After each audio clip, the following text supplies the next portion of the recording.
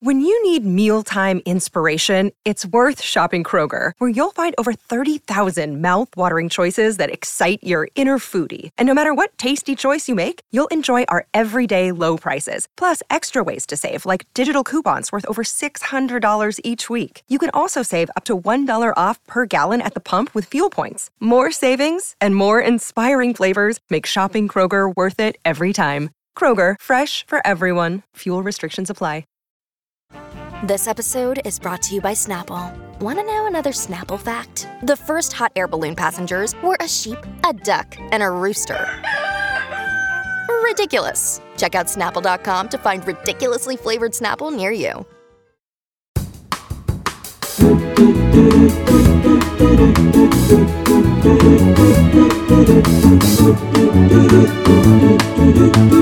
Namaste, motherfuckers. Welcome to Namaste, Motherfuckers, the only podcast where the worlds of work, comedy and well-being collide. The podcast where the life-changing stuff happens. I'm your host, Callie Beaton, and this episode is called Oh No He Didn't, and today's theme is pantomimes. Oh, one quick thing, by the way, if you are listening to these in chronological order, you will notice that today's episode isn't with Deborah Meaden, as we promised you it would be, but fear not, Deborah is still a-coming. You'll be able to hear her brilliant episode in January, so there's a little New Year's treat for you to look forward to. And do please remember to rate, review and recommend the show. It all helps people to find us. So, back to pantomimes. I love a good pantomime. I remember my parents taking me to Cinderella when I was, I guess, about 3 or 4, and Buttons brought me onto the stage. And at the end, I wasn't quite sure how to get down, and I just stood there crying, and my dad had to come and get me. I do remember wetting myself up there too, but I'm told that bit did not happen. It probably would now. Pantomime has its roots in the 16th century Italian commedia dell'arte, and by the 18th century, commedia characters had started to appear on London stages with music but no speech, and these were the earliest pantomimes. The term slapstick comes from performances where a harlequin used a wooden bat to change the stage scenery by knocking down a series of hinged flaps. That sounds like my dog chasing my cat out of the cat flap. And by the late 19th century, the most extravagant productions at the largest London theatres could last up to 5 hours. Jesus, that's like watching all of The Irishman. I hear you, but my camera is... That's today's guest, Daliso Chaponda, who, as you will hear, has starred against his better judgment in the pantomime Aladdin. Aladdin began its existence as a pantomime at Covent Garden in 1788, but not in the form that we would recognise today. A few decades later, in 1830, there was a performance of Aladdin that took place almost entirely on horseback with a mock tiger hunt. You don't get that at the Hackney Empire in 2022. Widow Twankey first appeared in Aladdin in 1861 and was named after a popular green tea. Ooh, I love a green tea. And that was the year when Aladdin, or the Wonderful Scamp, was first performed at the Strand Theatre, and from this version, all the modern Aladdins are descended. And a last couple of random pantomime facts that I like. It's panto custom that the fairy always enters from stage right and the baddie from stage left, a tradition which evolved from the superstition of right signifying heaven and left hell. And theatre superstition also dictates that the very last lines of the pantomime should never be uttered until the opening night. It's considered bad luck if they are ever spoken during rehearsals, and probably quite bad luck for the audience on the first finale if they have to watch it and that's the first time they've been uttered. Gosh, that sentence was hardly English from me. Apologies. I think mine, I got to press a button. Now it's on. There you go. It has Daliso Chaponda is a writer and comedian who shot to fame on Britain's Got Talent, making it to the final of the 2017 series and establishing himself a firm favourite with the judges and the British public alike. He quickly became a Facebook and YouTube star, amassing over 300 million views of his performances to date.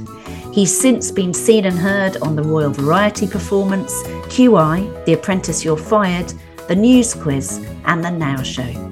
Daliso is also the writer, creator and host of the Rose D'Or nominated BBC Radio 4 show, Citizen of Nowhere, which you haven't listened to that, do. It's absolutely brilliant.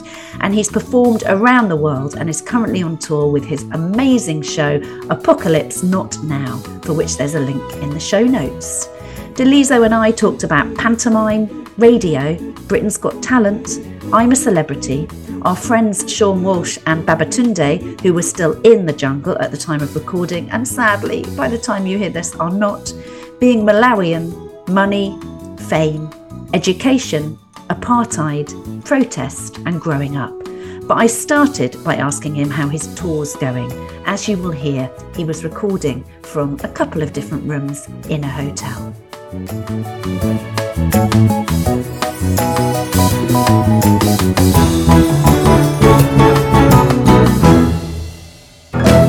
Post-pandemic, I literally said say yes to everything. That's interesting, because lots of people are starting to say no to, lots of people I think are like, oh, I'm not traveling up and down the country for 200 quid anymore, and I've revised my wish to do this 24/7. You've gone the other way. They may have been the wise ones, but I literally was like, I have to refill the coffers. So I did everything. I did a panto for the first time. I'm doing cruise ships. I'm just like literally doing 6 or 7 days a week just to get back. And then I'm going to start easing off once I've got. Back the truck up. I've never had anyone on the podcast who's done panto, and I'm fascinated. After years of taking my children to them, which I should know this if I'd done my research properly. Which panto did you do? I did Aladdin. And I played Wishy Washy, who's like the sort of comic relief. The best character to play in Aladdin. Yes. And where was it? Where did you play it? So this was Red Hill. This is fantastic. I feel we could get the whole podcast just out of this. So how was it doing that? It was good, but it was also like slow torture because they were trying to make up for not doing it for 2 years. We were doing 3 shows a day. Oh my God. Right? And how long were the shows? So 2 or 3. And they're like an hour and a half, right? Hour and a half to 2 hours. And I've just realized there are people in here now. Is that a problem? Hello, podcast pedants. It's producer Mike here with another handy clarification. During the interview, Daliso was forced to relocate numerous times, so we pick up with him in a secret location. I am in some kind of soulless conference room. Hey, it's good to know you're a celebrity, right? When you're shunted around into a cupboard. They're like, you have a cupboard. We'll let a businessman from Stockport take the nice room. Exactly. And you sit there. Now, I wonder, Daliso, if you were in a flashy suit, looking like you were a multi-millionaire, they'd have let you keep that room and they'd have made the other guy leave. Entirely true. Okay, here we go. Let me plug in and then we're good to go. They need not to underestimate the power of Daliso. That's all I'm saying. They're not going to end well that they did this to you. Okay, we've got you. I'm not sure the Wi-Fi is great in there. Let's have a look. There we go. So that seems okay now. Yeah, that seems okay. Yes. Okay, good. Amazing. Good. Don't move. Don't breathe. Don't move. Keep here. I think we've got this down. So you left me on a cliffhanger. You were telling me that you were doing 2 to 3 shows a day in panto. Yes, so we need to get back into wishy-washy mentality. Wishy-washy mentality. I'd been offered many pantos from 2017 until this year. I'd always said no because I'd rather do stand-up. But I now needed to refill the coffers. Pantos pay well, so I said yes. But it's so many shows, 2 or 3 shows, and you're in like a really weird Groundhog's Day because you can't leave the theater because you do a matinee and there's 2 hours before the next show. So you just sit in the dressing room. Then you do the next show. Then you sit for another 2 hours. Then you do the next show. So you live and breathe and exist just the panto, just the multicolored weird outfit and running around with people dancing with pop songs, and you're doing Christmas cracker level jokes. Oh, it was fun for the first week, And then for the next 2 weeks, it's like a slow and steady torture. So you do 3 weeks is the run? Yes, I did 3 weeks. And there's some people who do longer. And I was like, I don't know how you don't snap. I know. Some of them seem to go for like 6 weeks. I feel like it's almost panto season now in some people's. Yes. Worlds. And it's actually a month because you do 1 week of rehearsals and then 3 weeks of performances. So that's what I did. Do you like children? I do like children, but like... Not by week 3. No, also, I like 5 children, not 200 screaming at you. I think even 5 is at least 3 more than I like. So I'm glad I did it just so that I can say I did it. And I've got an idea for a play now, which would be backstage at a panto, right? And it's in one of the dressing rooms. And it's just all the stuff that you find out everything that's going on by these people zipping in and out and changing outfits, and someone gets murdered. And I thought of a play while doing it. That's great. I was going to say I could see that as a radio play. I obviously couldn't see it if it was a radio play, but that would actually work quite well. That would work in quite an well audio indeed. form. And you're very much the love of Radio 4, Daliso. So I'm sure that if you just pick up the phone, they'll be like, sure, what is it? We'll take it. Interestingly, my radio stand-up is my favorite stand-up. Is it? Because you can kind of let stuff breathe, right? In that, in a club, 5 seconds, you need a laugh. It's like bam, bam, bam. And also people have a short attention span. While on the radio, you can really like delve into a subject for like 10, 15 minutes, and there can be a laugh after 2 minutes, but it's like a big laugh. And I just love the pace of it. So you on your 3rd series of Citizen of Nowhere on Radio 4? We've done 3 and I'm writing 4, which will be recorded early next year. I'm very jealous. What wouldn't I give for a series on Radio 4? You've earned it, my friend. And I did the Now show, which I know you've done as well a couple of weeks ago. And everyone said, oh, it's going to be really hard and the Radio 4 audiences don't give much. But I also loved the fact that I loved writing for quite a specific demographic. So you're not trying to do a one size fits all. This is going to get a laugh after 15 seconds. So I really liked the challenge of that. But I also absolutely loved the delivery of it. I really enjoyed it. Maybe I'm just a boring old person who wants to stand in a safe place with a very gentle audience. But there was something about, everyone said it won't be fun. And I did it. Who else was on? Emmanuel Sanubi was on, and he's an incredible stand-up, and he did brilliantly, but he didn't enjoy the process. You wouldn't know that because he was superb. But I loved it. So do you... I love it. I love it. And I think it's that thing of, you just find the audience that likes you and you like performing to. And that audience works for me. It's funny because you and I have only worked together 2 or 3 times, I think. And we did a showcase together for a corporate booker. Oh, yes. Very soon after you'd done Britain's Got Talent. Yes. And Jeff Norcott was on, and he'd just done Live at the Apollo.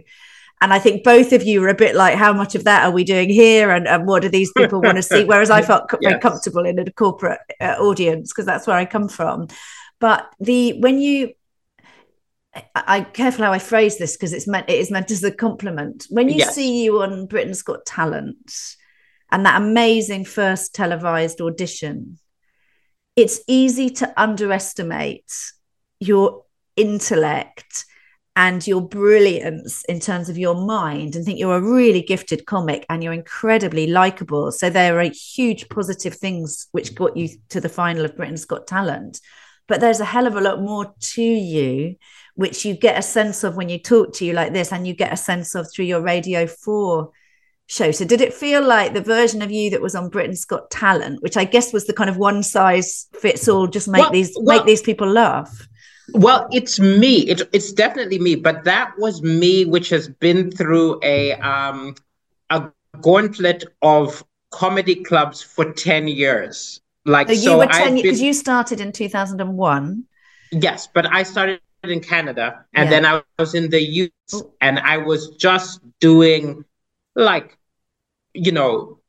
Jongleurs Chain and performing to drunk people in Blackpool, and literally I was doing at least 4 or 5 shows a week to just the broadest audience, right? If we were Shakespearean times, I was performing to the groundlings every day. So I found jokes which just worked across the board. Do you know what I mean? Like it was the sort of broad audience jokes. And when I auditioned for BGT, I literally was like, I need to do the best of my broad audience jokes because it's whoever tunes in.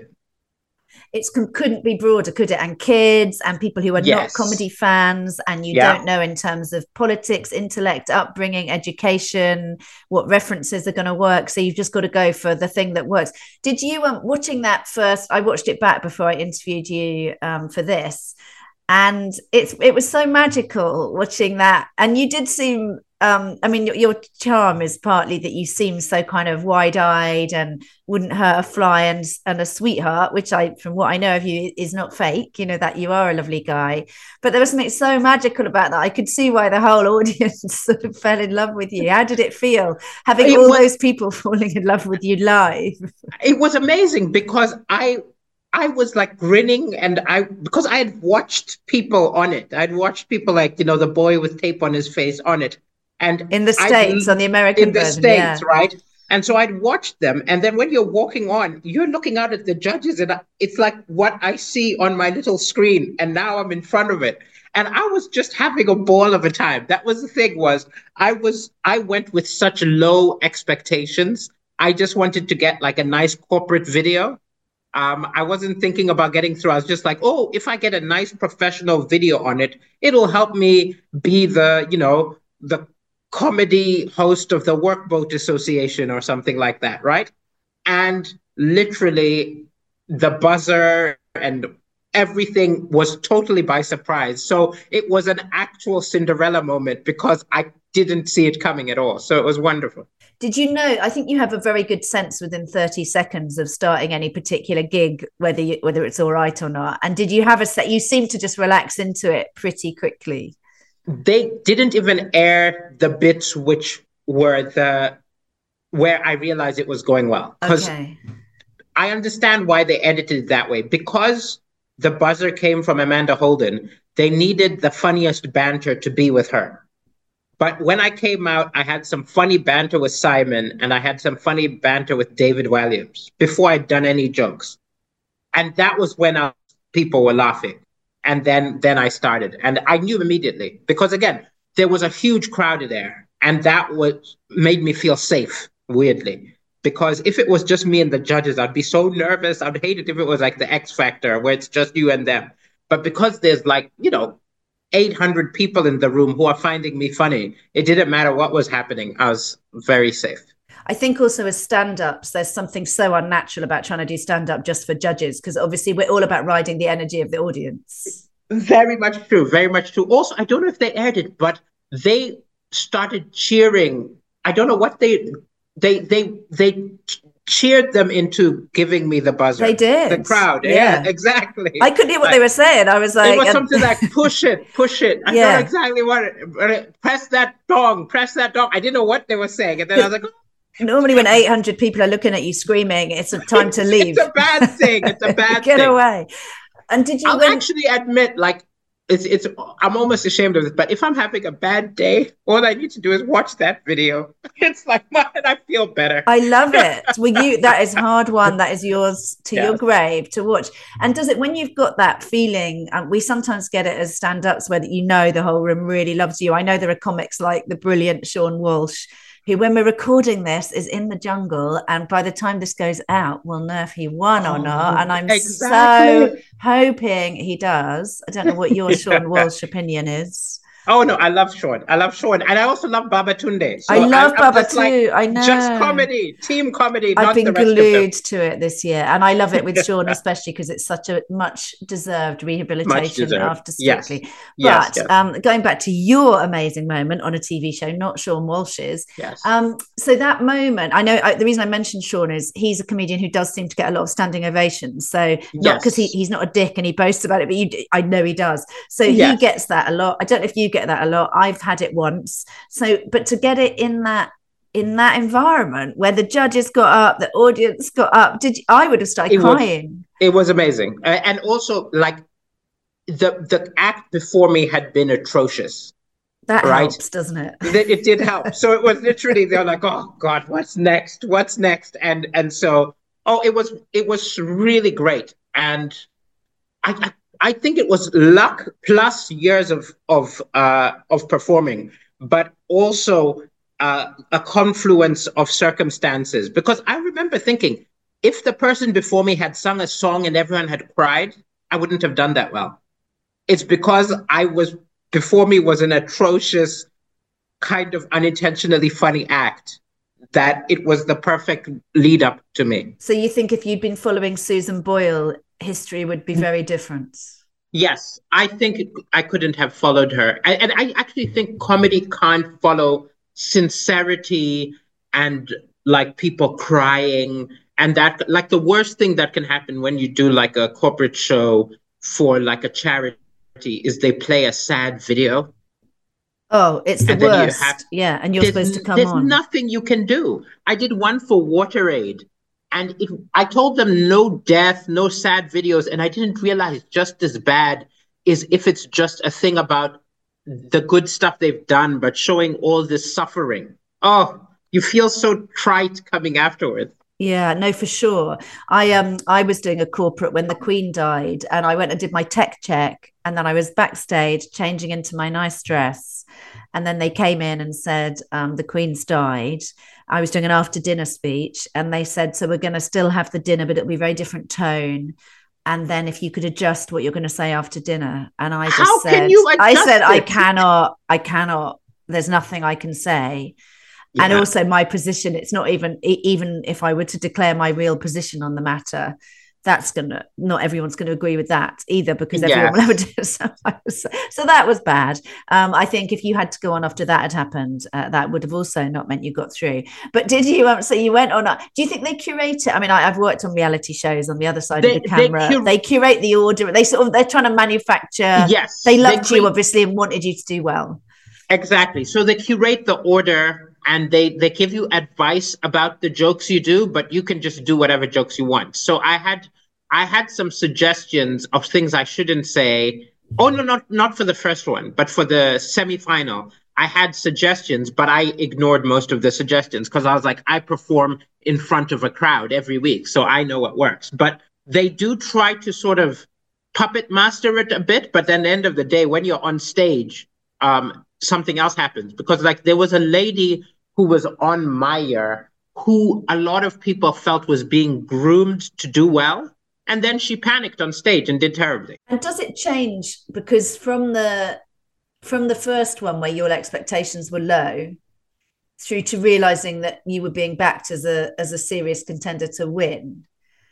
That must have been because as a comedian, it's like alchemy, isn't it? What goes on in our head, and a little tiny drop of a different substance, and we're screwed. Audition was zero pressure, and then the semifinal, I was convinced that I wasn't going to get through. So I literally burnt everything. I did all my best jokes, put in all my energy, and I was like, I'm going to go out in style. And then I got to the final. And then you had to write a brand new 5, presumably. And I was scrambling through now the B material because I had just done all my A-list. And I was trying to cobble together a set, and they said no to some of my best jokes, which, I will say the only bit which I didn't enjoy was the final, because that was a fight. Also, they were arguing with me over jokes because now they realized I could win. While earlier they were just saying, yeah, just say whatever you want. So did you have to edit out anything you were very much attached to for the final? Oh, yes. So there was a Theresa May joke which had to go because they liked it, and then they announced an election. Yeah, shit. As if that wasn't hard enough on a lot of other levels.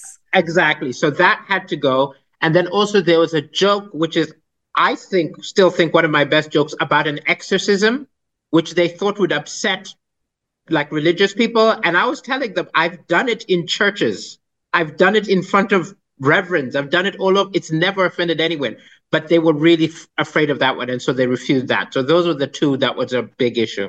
And that is a big issue when you, because do you record 5 on the night? How long is the set actually when you perform it? Yes. So the semi-final and the final are live. So it's of course. So you're doing what we see. You're doing exactly. And so it was a lot of stress. But actually, I'm so amazed that I ended up doing well, because I don't like how my final went. But I think years of repetition mean that even when we do what we consider like a C performance, it's still funny because we've done it so many times. We have enough muscle memory. I do think it's like, I'm a runner, and if I haven't run for a few weeks, I think, I can't run anymore. And then you just get out. You're like, my body still knows how to do it because I've done it for years. And I do think with stand-up, sometimes I was talking to Hal Cruttenden about this. He was a guest on the podcast a couple of weeks ago. And I was saying that I find the easiest bit, once I'm on there, something just clicks into place virtually always. But often on the way there or waiting to go on, I'm like, this is going to be the one where I really fuck up.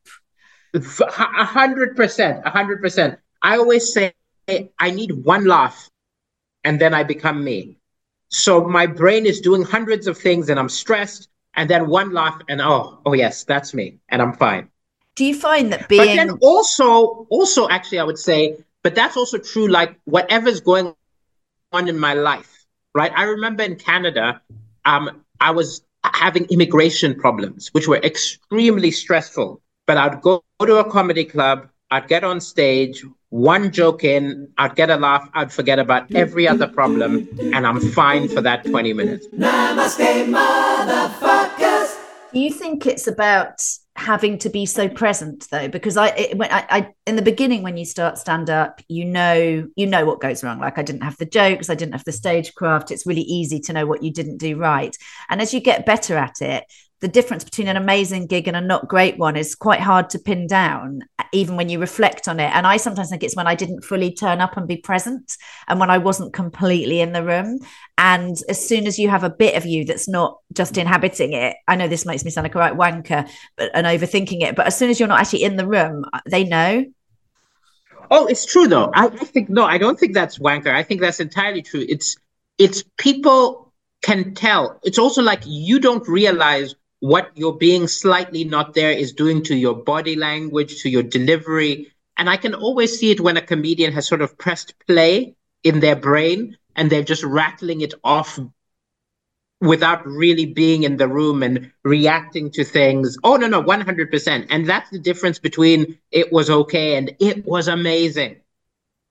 I think it's exactly that. And it's the advice you have. I remember the night before, I just did, hasn't gone out yet, but I recorded the Christmas Apollo. And I was so sure I was an imposter and I shouldn't be doing it. And I worked so hard to get it, and then on my set for it.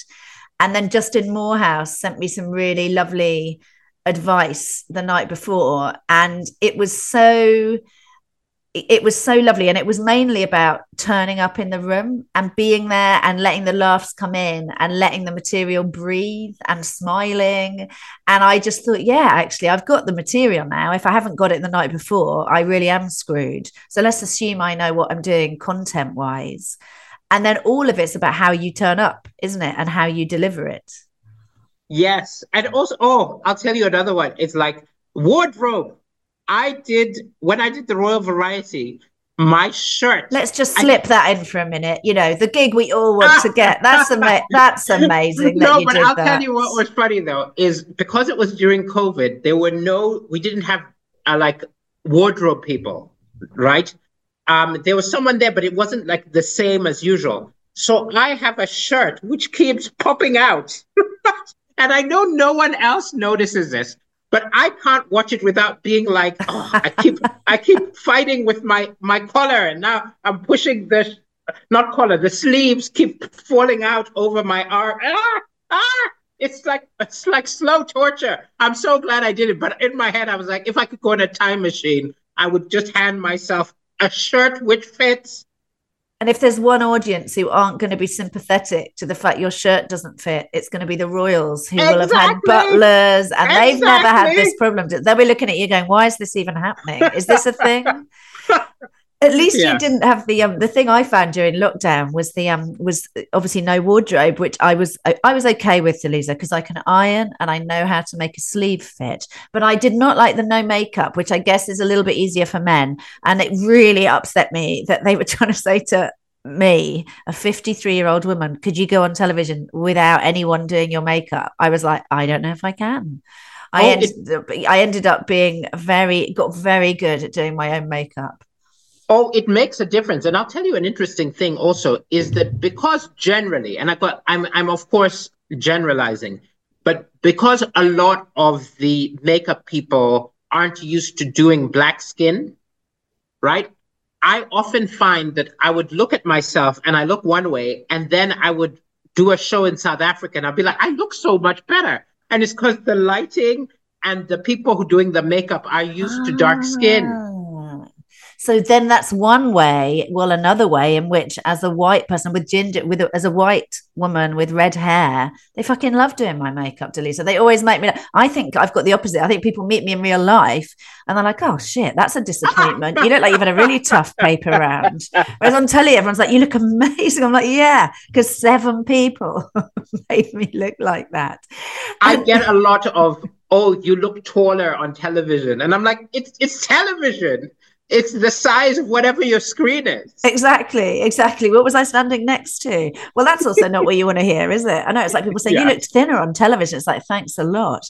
Oh, I'll tell you the most denigrating one I get, which is actually quite funny, is I'll often have like young women approach me, ask for a selfie, and then they will panic and be like, "Oh, I'm not attracted to you." And I was like, nice. I wasn't going to hit on you. You just decided to preemptively reject me. It's very funny. It's not the sort of thing you normally hear from strangers. People just walking up to you saying, "I'm not attracted to you." It's like, thank you for clarifying. I suspect I'm a hop and a skip of young men saying that to me when they take photos of me. Please don't think anything. Did you you must be, I'm imagining in Malawi you are a massive celebrity.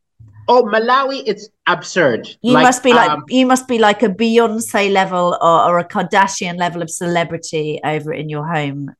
When I was last in Malawi 3 months ago, I was picked up at the airport by a motorcade. I met the president, right, to thank me for being an ambassador for Malawi.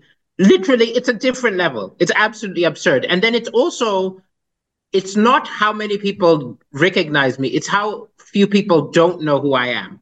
But then at the same time, there's no culture of celebrity. So it's not like people approach me and are like, falling over or anything. It's more like just they all know me, like I'm their brother. So you're just walking around and everyone's like, "Hey, Daliso, hey, Daliso, hey." They all know me, but it's not like they're very much impressed, I mean, right? It's not like Jay-Z walking down the street. It's like everybody's brother walking down the street. Like they know you. That must be a kind of a relief though, because I've always thought, having worked the other side of the camera with so many names who either were A-list when I worked with them or became A-list, and I've seen what that fame does to people. And so I think a lot of people who do what we do for a living are actually after fame. And I don't know what your relationship is with fame. I've always actively really thought being recognized everywhere would not at all be something I would want. But what's it like for you then? Because over here, everybody must recognize you. I've got to say that I'm very shallow and I quite would like a lot of fame.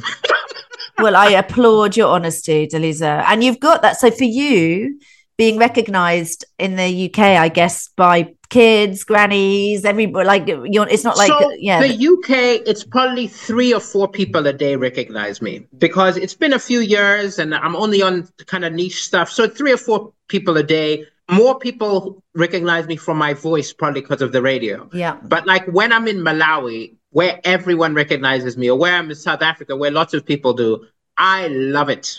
I love the honesty about that. I love it. No end. Absolutely love it. and bloody more power to your elbow. And Red Hill, everybody must be like wishy-washy. And you must always just go there to do your shopping, even though it's miles away from where you live. That was nice, though. I will say kids liking you is a different kind. It's like a kind of pure honesty to how much there's no politeness in it. They'll just be like, I like you. And they always quote jokes to me. Little kids often remember the thou shalt not swap.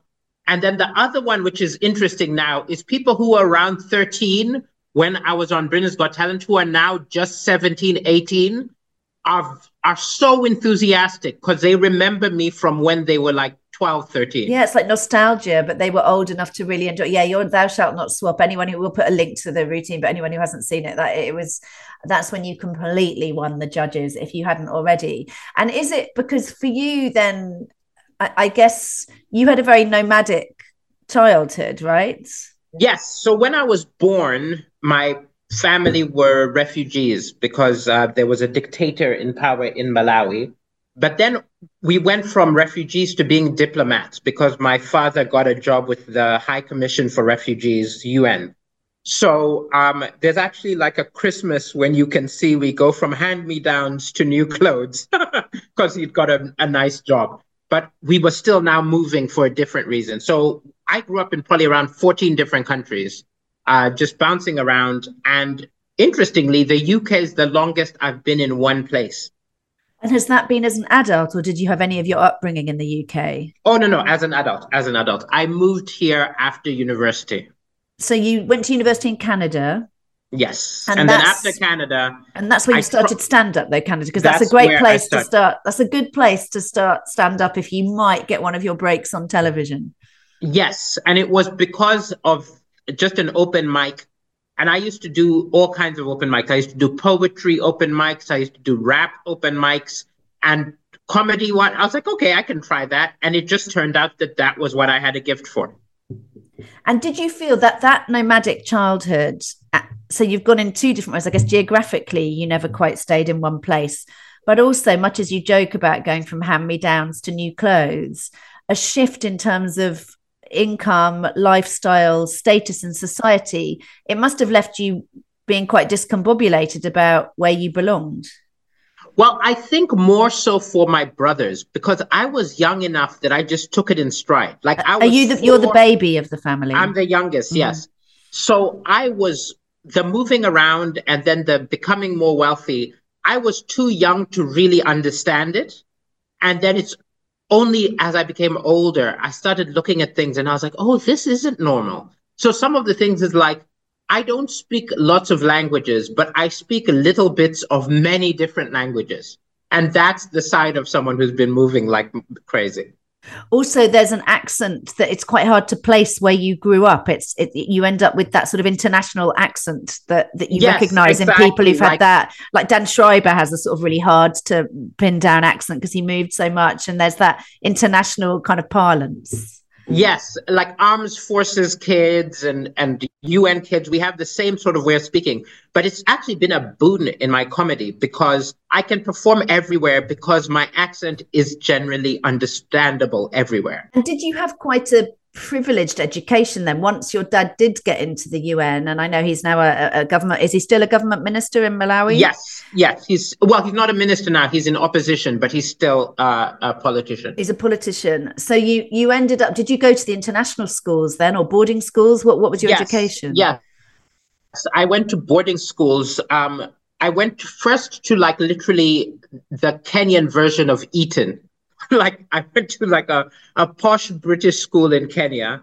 And then I actually went to a school which changed my life, which was in Swaziland. It was a school set up for protest. It was a protest school set up to fight apartheid called Waterford Kamhlaba. And education was on the curriculum, but so was protesting, writing letters to Amnesty International. It was very much like almost like an experimental school where they were trying to sort of educate your soul as well as your mind.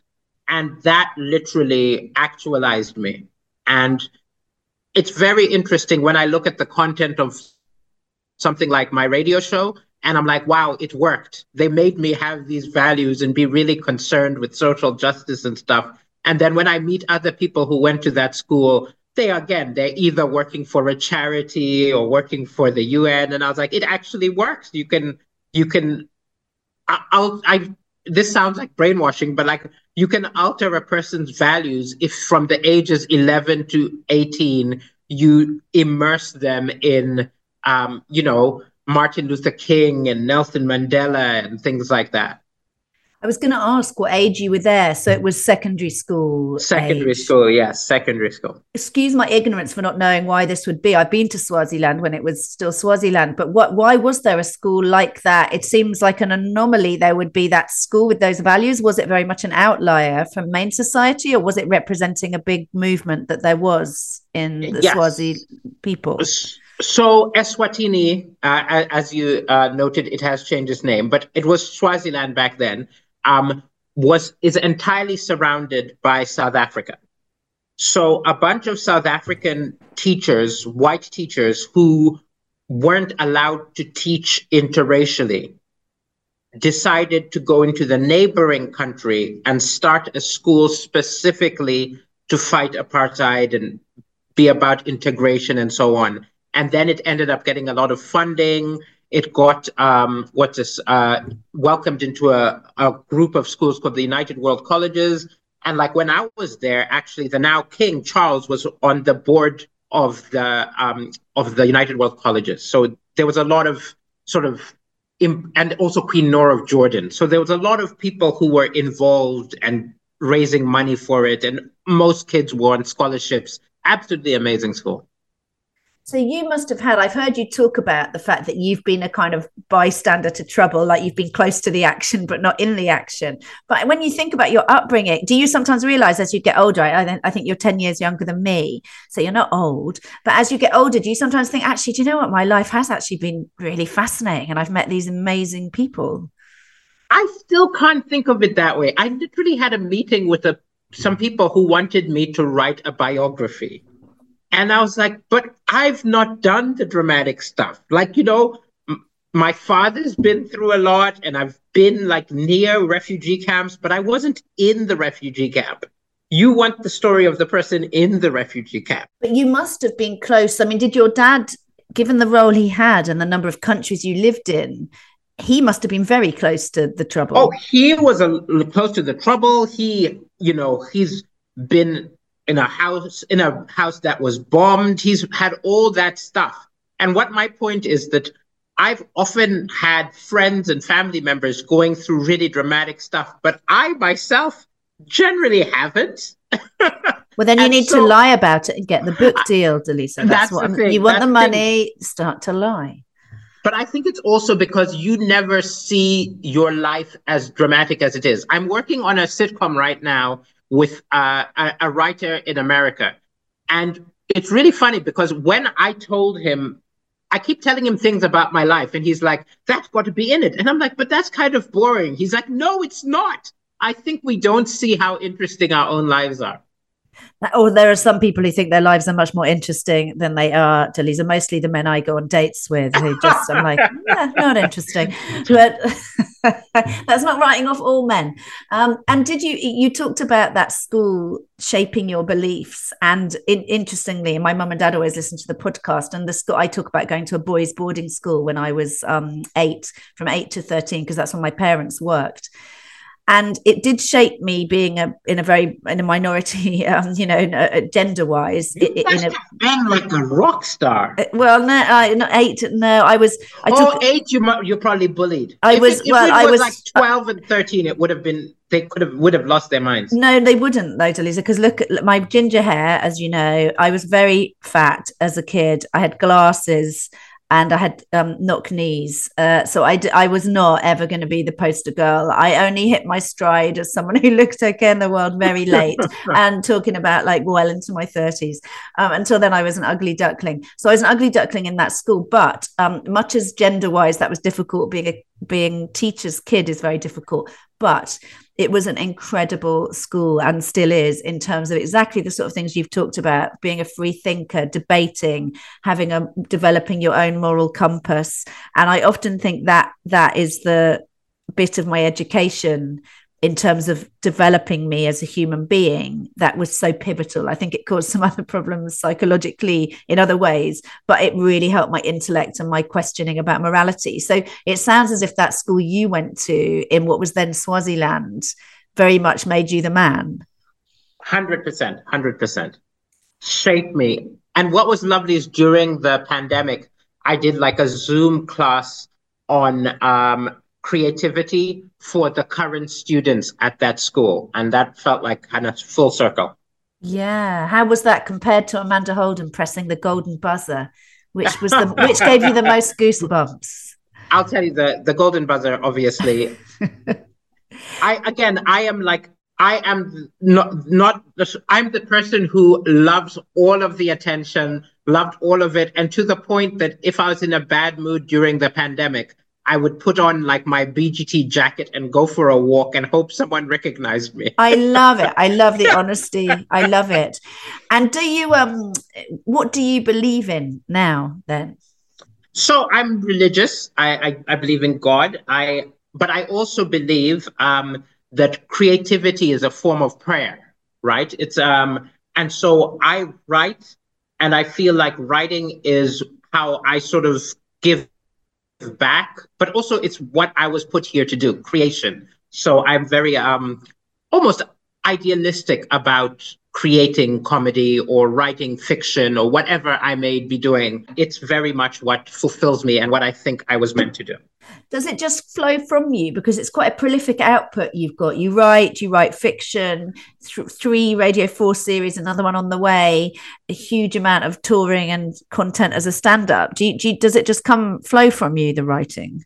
On any other year, I would say I just work every day. But this has been a difficult year where I'm just getting back into the groove of things after the 2 years has been harder than it used to be. So I would say for the first time, I'm overwhelmed and I don't know if I will hit deadlines. While usually I was always great at always hitting all the deadlines and always producing. It's quite hard to be, I think we're all in a slight PTSD. I know we have to be careful how we use that compared to some of the things people in the world go through, but I do think collectively we're just trying to put ourselves back together and work out how it is we function normally. I think it was hard for us to process what we went through, and those of us whose careers completely either died or changed or were put on pause, to then just pick up what you used to do. It's like having been a marathon runner and then not being allowed to put your trainers on for a couple of years and then trying to go out running again. Yes, and I also think that there are things we didn't worry about, which gave you space to create, which now I have to worry about. So it makes it harder for it to just spill from my mind when I'm worrying about, I've got to pay back that bounce back loan. I've got to worry about this. I've got to worry about that. And that, I think I always took for granted that when I reached out, all the creativity would be ready to be taken. And this year I've been like, there's a bit more anxiety and stuff, but I think I'm almost stabilizing. I think 1 year is what it took to stabilize. I think if you've done that, you're a fast tracker in stabilization for sure. And you've been honest about the fact that, religion's important for you, fame motivates you. And you said you're gigging like a motherfucker because you for the money, as much as you did the panto for the money. How much is money a driver for you?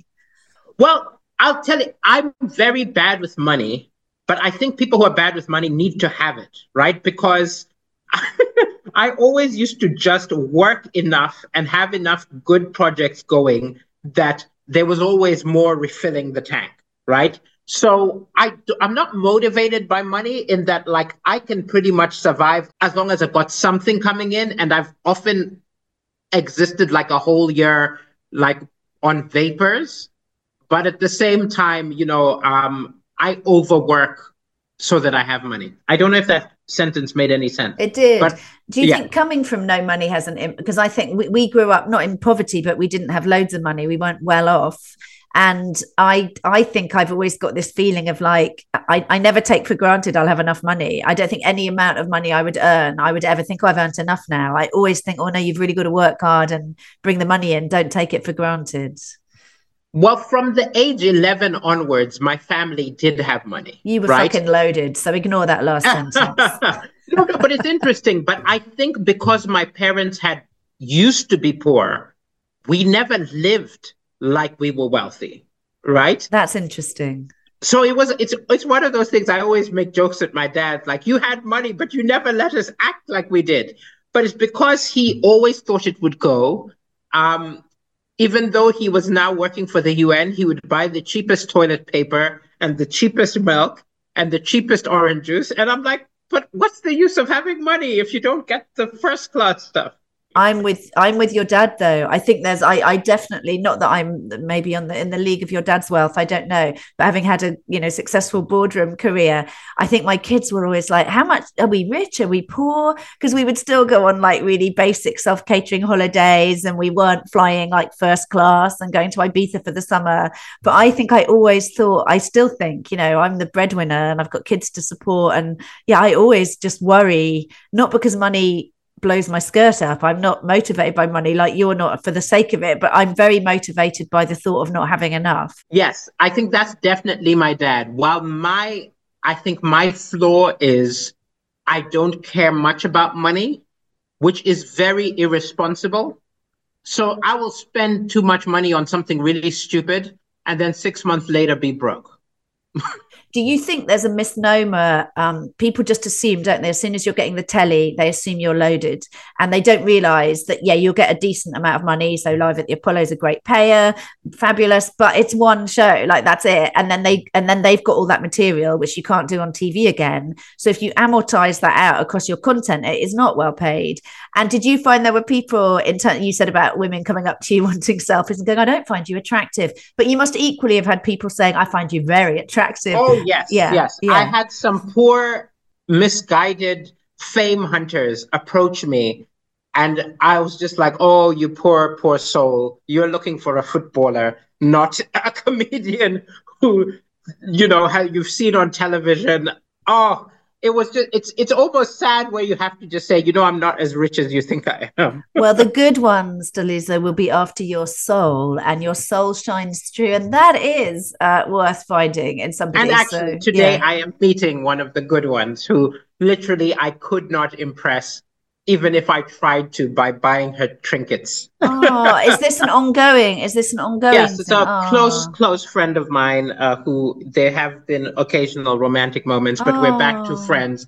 But literally, it's like the only way to get to, if I wrote her a story, if I did something creatively, that would impress her. If I bought her something expensive, could not care less. Well, if you don't want to go out with her, I'd like to. She sounds amazing. She's amazing. Maybe if I was writing the Hollywood script of Daliso Chaponda's life, I would have you two getting back together again at some point, that you realize you're the one for each other. Well, I hope you are writing the script. Oh, I almost want to end the podcast on that note, because that's very lyrical. Namaste, motherfuckers. What would you pick, Daliso, as your life-changing namaste motherfucking moment? Mine was actually watching a movie. I don't know if that's not deep enough, but essentially I looked down on being a comedian when I started out as a comedian. People would ask me, are you a comedian? I'd be like, no, I'm a writer. And I was all about writing big, fat. I wanted to be like African Dostoevsky. I wanted to write like, some book of winning prize, and that was the path I was on. And I did comedy just because I was good at it, but I looked down on it and I was just like, oh, it's just knob gags. And then I went to watch Life is Beautiful, which, if you haven't seen it, it's just amazing. I love it. Amazing comedy, but it's set in a concentration camp. It's comedy, it's hilarious, but it's also about pain and about like hate and how we keep children innocent in the face of horrific things. And it blew my mind. And I really literally was like, humor can do that. You can do that with jokes. And I think that everything I write before and after that changed, because I suddenly became more ambitious in subject matter. And that was part of me saying that, oh, that's what I want to do. If I could do that, I would feel that I did something valuable. Well, as a namaste motherfucking moment, that is plenty deep enough.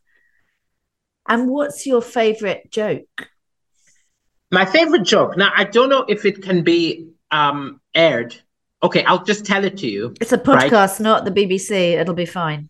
Oh, yeah. Okay. So this is my favorite joke. So it's not my joke. It's a joke, a pub joke. I always wonder, someone wrote these pub jokes. I wish we could give them credit. But I know they've become apocryphal, haven't they? We just don't know. Yes. Yeah, they're everybody's and nobody's. They're everybody's.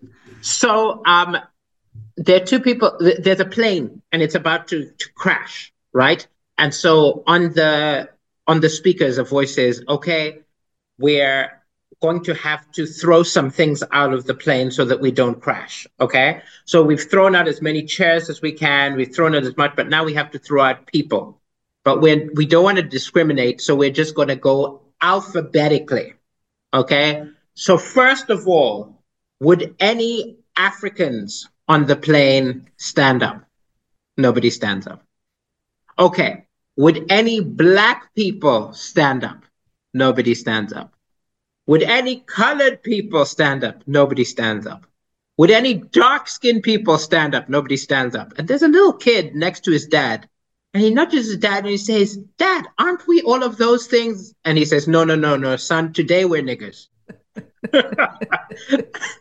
Now, not everybody who's listening can retell that joke, but that is my favorite joke because it's turning the insult into something of triumph. It is, and I actually remember you having a joke about Bill Crosby and the N-word and the N-word. Yes. Well, yeah, the N-word that he was saying that he didn't understand or couldn't understand was no. Yes, unbeknownst to us, the N-word he hated was no. There you go. I just trod all over your punchline and you delivered it properly because it is your joke. But interestingly, I'll tell you one thing about that joke is it's not as funny anymore. Because when he was in prison... Yeah, when he's not incarcerated, we're not laughing. We're not laughing anymore because it was a hilarious joke. But no one expected him to be let out. I know. So now I do it and I realize, I can't do it anymore because he's out. Well, I will say that what's your favourite joke section of the podcast in nearly 100 episodes has never been this controversial. So I'm hoping this is going to make this the most famous podcast in the world.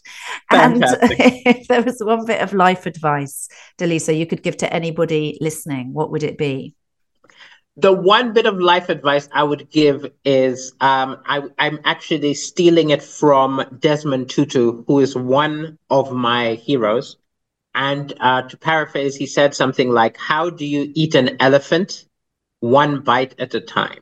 And I think that's very much, there are a lot of things which are really overwhelming, a lot of tasks and a lot of things which are too big to do. And if you just one little bite at a time, you'll get there.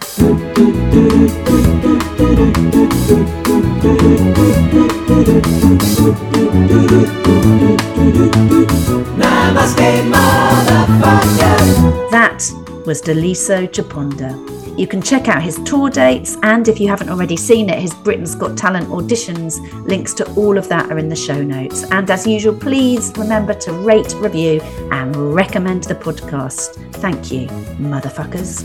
So that's it for this week. Thank you so much for listening. We'll be back in your feed next Thursday, as always, when I will be talking to King of Soho, Alex Robson. I mean, I would say that 80% of it is hard work and 20% of it is fun. Namaste Motherfuckers was written and presented by me, Callie Beaton, and produced by Mike Hansen and Karusha Dami for Pod People Productions, with music by Jake Yap. I'm Callie Beaton. Until next time, motherfuckers.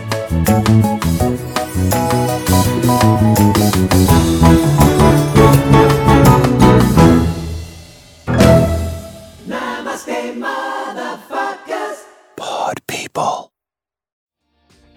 Hi, my name is Kay Adams, and to be honest, I'm not so good with the ageing process, so I enlisted my old chum, the filter-free Cara McKenzie, to advise. Could you imagine being a porn star? The room would need to be really hot for me to strip off. To be honest, she's not much help, but she is rather amusing. And along with some great guests, Joe Brand, Andy Oliver, Anton Dubek, Ruth Langsford, and Craig Revel-Horwood, darling, we are learning how to be 60. Listen wherever you get your podcasts.